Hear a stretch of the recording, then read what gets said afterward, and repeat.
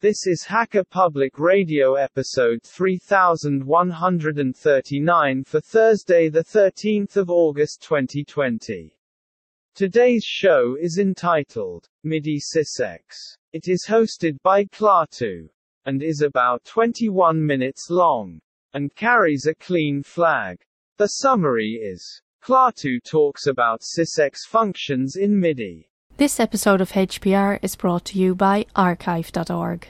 Support universal access to all knowledge by heading over to archive.org/donate.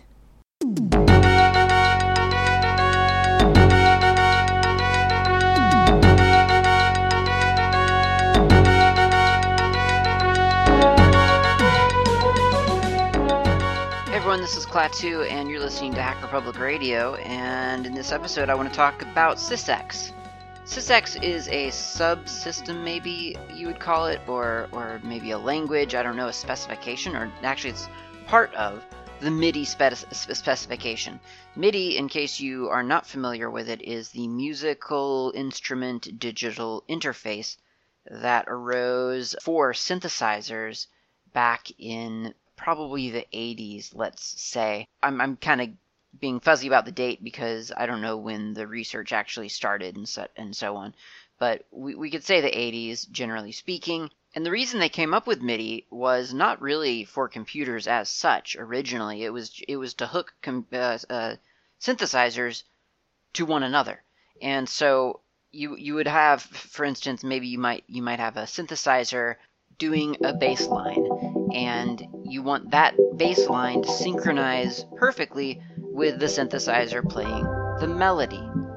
And you want the melody to sync up perfectly with the drum line, and so on. So in order to make that happen, to ensure that there was no drift in the time of each note being triggered, they needed some way to coordinate that mechanically, or rather, mechanically. You don't want a person at each keyboard having to play the part. You want the keyboards to be able to be sequenced and to respond to a central authority for both the notes that it's going to play and the tempo at which it's going to play those notes. So MIDI came about as a way to daisy chain synthesizers together, and it was a daisy chain. You didn't have, as far as I know, like a Y splitter or a hub for MIDI routing. It wasn't like that. You would plug a MIDI cable, which is sort of a glorified XLR cable, if you've ever seen an XLR cable. Big round plug that into the MIDI out of one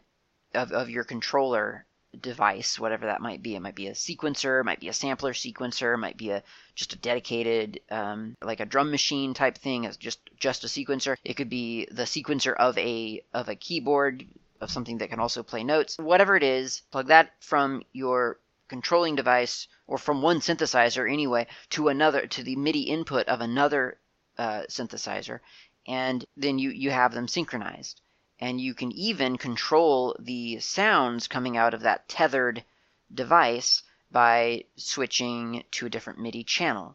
So if you've got one controller and, let's say, 16 synthesizers, then you can broadcast different sequences to each synthesizer. Plug each of those synthesizers into an audio mixing board, and the output of their sound, or you mic them, the output of the sound that they are making can be recorded together all at once in perfect synchronization. That was MIDI. That was what MIDI made possible. And it did this with a relatively simple set of instructions. And if you go to MIDI.org, you can go to the MIDI Association and look at the specification for MIDI 1.0, 2.0, whatever you want to look at. You can see what kind of signals they send. You can analyze that as well in your own terminal if you want. You can plug in a MIDI controller, a MIDI USB controller, into your Linux computer, and just do a cat of /dev/MIDI whatever device number it is, and pipe that to something like hex dump or dash capital C. I think it's dash canonical is what that stands for. And you'll see all the output of each note that you press on your USB controller you'll see what kind of signals it's sending out. I don't know what good that'll do you, but I mean, you can, in other words, you can see that, and you can also look at the specification and kind of get a feel for what kind of data MIDI is sending across those little wires. Now, when MIDI got integrated or started to be able to interface with modern computers, like with an operating system and so on, I mean, the term computer is getting a little bit difficult to nail down now or then, because I mean, you had these digital synths that were talking in MIDI to one another, sending all kinds of little signals, and it wasn't just notes that they would send. They would send velocity, they would send tempo changes, they would send volume cues, all kinds of signals they could send to one another. So when they started hooking into modern computers, it started to get a little bit interesting, because now we have the legacy MIDI system interfacing with really a system that's robust enough not to really require all of that legacy MIDI stuff. But the point of this episode actually is to praise MIDI and to talk about how great it is that it exists and what it gets us for our continued support. Namely, it gives us a universal language, a vendor non-exclusive language that we can use to talk between musical instruments on the computer and controllers in the physical world. So I've got this MIDI Tech controller is the brand name. It's a really good little controller. I'm a big fan of it. I think it's German made. It's metal. A lot of it is metal, which I really, really like. There are sideboards made out of plastic, which I keep thinking I should pry those off and replace them with some really nicely fine-grained wood and polish the wood. I think that would just look absolutely amazing. I just haven't gotten brave enough to pry this thing apart yet, because I really do like it, and I don't have that much confidence in my deconstruction or construction skills yet, but we might get there. Anyway, I've got this nice little controller. It hooks up through USB and MIDI. It's got both. It's got an actual MIDI out and an USB out. And the nice thing about it is that it just, like many MIDI controllers, it just works on Linux. You don't need to install drivers or anything like that. And this is kind of like that. You can kind of almost take for granted at this point. You can just kind of assume that a USB MIDI controller is probably going to hook up to any computer and send MIDI signals across whatever cable it provides you. That is more or less a safe assumption. I mean, as safe as anything in this crazy, weird tech world where vendors up and decide to do strange things. As much as that is a safe assumption at all, it's a relatively safe assumption in general. The interesting thing is that in some cases, I gather, and I don't know, I can't confirm this, but in some cases, I'm assuming that sometimes the vendors provide drivers for a computer so that the computer knows, I guess, to look out for those MIDI signals, maybe. I'm not really sure. And possibly even to help you program the MIDI device. And that's where Sysex comes in. This is going to be different depending on what kind of device you have, because, again, vendors kind of get to do whatever they want to do, so it can be difficult to anticipate what they're going to provide. But just kind of in general, there is a system within MIDI called Sysex, which is System Exclusive Signals. Despite the name System Exclusive, that's not talking about like operating system or a vendor or anything like that. It is system exclusive, meaning that it is a segment of the MIDI specification that is reserved for the user to be able to program or to alter the program of their MIDI device. And this could be a number of different functions. I haven't had physical actual hardware devices in so long that I don't exactly remember all of the functions, but for instance, there is a Sysex signal for dumping the memory of a device. So if you've got a bunch of custom patches installed in a little triggering device, and you want to dump that configuration, then you could do a sysex command to dump all of that information to something. I don't exactly remember what it was to. You could change the velocity profile of what would happen when you pressed a key. Does the note come on strong and then fade out, or does it come on soft and then ramp up? That sort of thing. You could adjust that sort of thing through Sysex. Not all USB MIDI devices have Sysex accounted for. They should.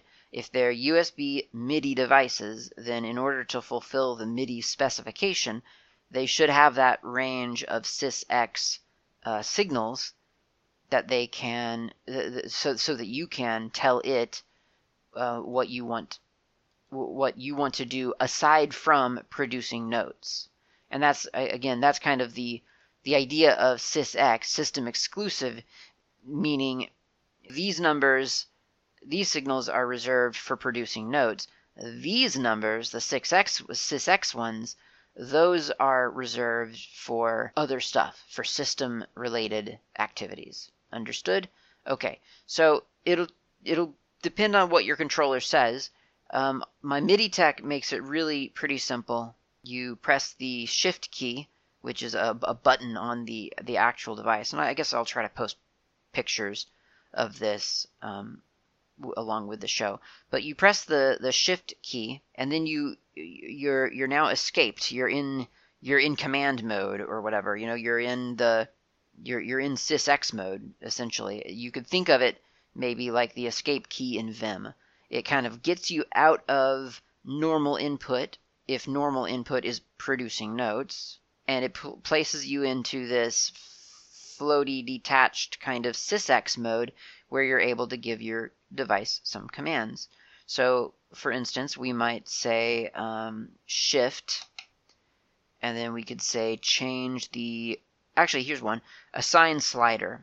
And I'm looking above the keys on my keyboard, on the musical keyboard. They're handily labeled above them, and you'll see that this is pretty common on a lot of MIDI devices. You'll see the labels above the keys. So I'll assign the slider to 7, and then I'll press Enter.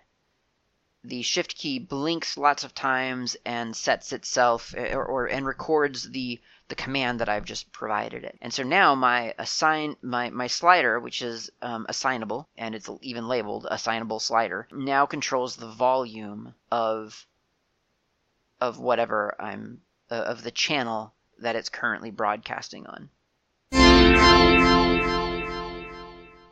And that's very useful, as you can imagine. I could assign the slider to several other things too, and there are, in the documentation for this, there's a list of all of the standard MIDI controller signals that I could use as an assignable value for my slider. So for instance, I could assign it to pots and pans, by assigning the slider to 10, and then I would just press, so Shift to get into mode, to the Shift mode, the Sysex mode, assign slider to 1, 0, Enter, and now it adjusts pots and pans, which you won't hear because I mixed down all of my HPR to mono, so you wouldn't hear the difference. But you can believe me that that's what signal 10 in this Sysex mode means. Now the Sysex modes themselves are standardized in the MIDI spec, so I would have to look up what they're using for the assignable slider signal. But there are lots of Sysex commands that are not, or the codes that are not assigned. They're not designated for anything, so vendors can use them for whatever they need to use them. But the control change codes are, in addition to being in the documentation for the device, they are also part of the MIDI spec, and you can find them on MIDI.org.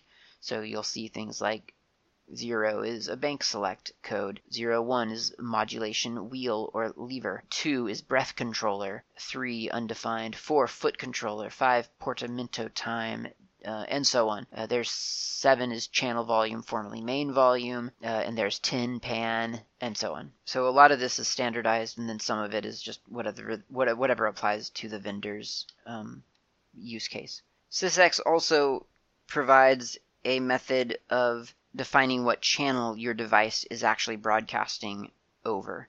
So this doesn't come into play much with modern computers, because they're big and powerful, and they're emulating your synthesizer and the recording unit that you would use to record the synthesizer and the sequencer, and it's probably playing samples and your drum machine. It's got all of that stuff going on, and it's not even breaking a sweat. So of all things, routing a synth plugin within a digital audio workstation application, you don't need MIDI channels for that, in truth. However, you could use them. You could have, for instance, one track in your digital audio workstation broadcasting MIDI channel 1 to a specific synthesizer, and another track broadcasting over MIDI channel 2 to a synthesizer. And in real life, in physical hardware space, you would have had your daisy chain of synthesizers, and you would have played some notes into your controller, or rather into your sequencer,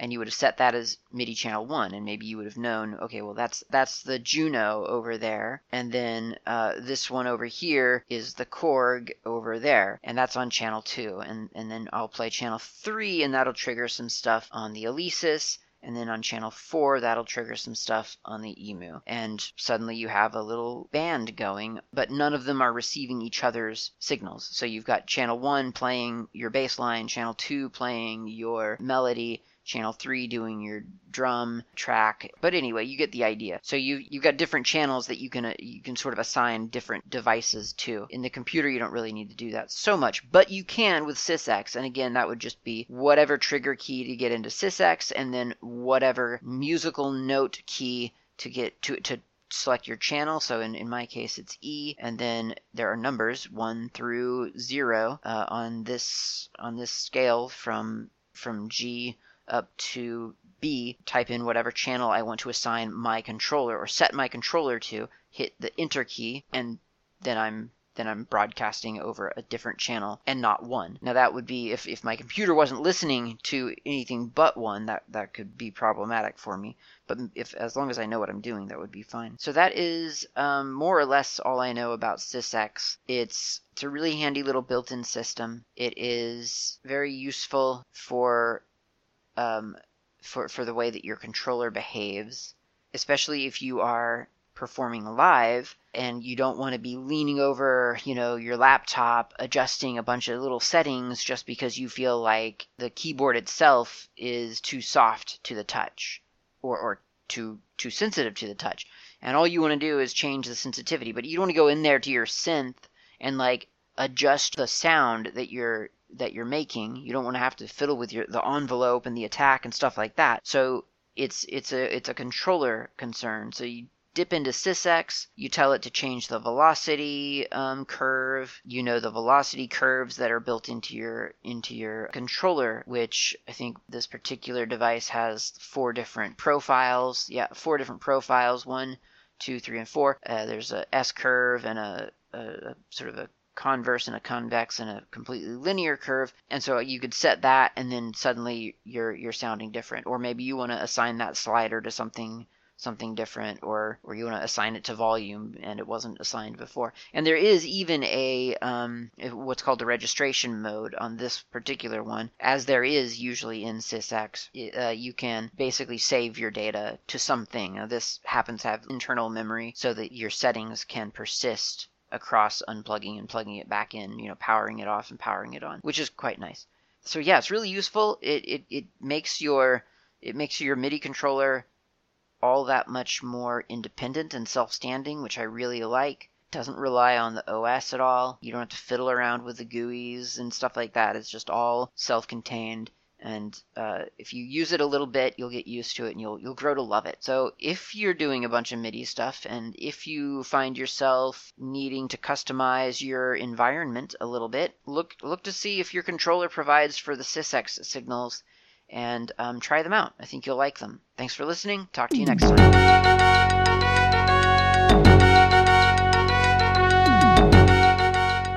You've been listening to Hacker Public Radio at hackerpublicradio.org. We are a community podcast network that releases shows every weekday, Monday through Friday. Today's show, like all our shows, was contributed by an HPR listener like yourself. If you ever thought of recording a podcast, then click on our contribute link to find out how easy it really is. Hacker Public Radio was founded by the Digital Dog Pound and the Infonomicon Computer Club and is part of the binary revolution at binrev.com. If you have comments on today's show, please email the host directly, leave a comment on the website, or record a follow-up episode yourself. Unless otherwise stated, today's show is released under a Creative Commons Attribution Share Alike 3.0 license.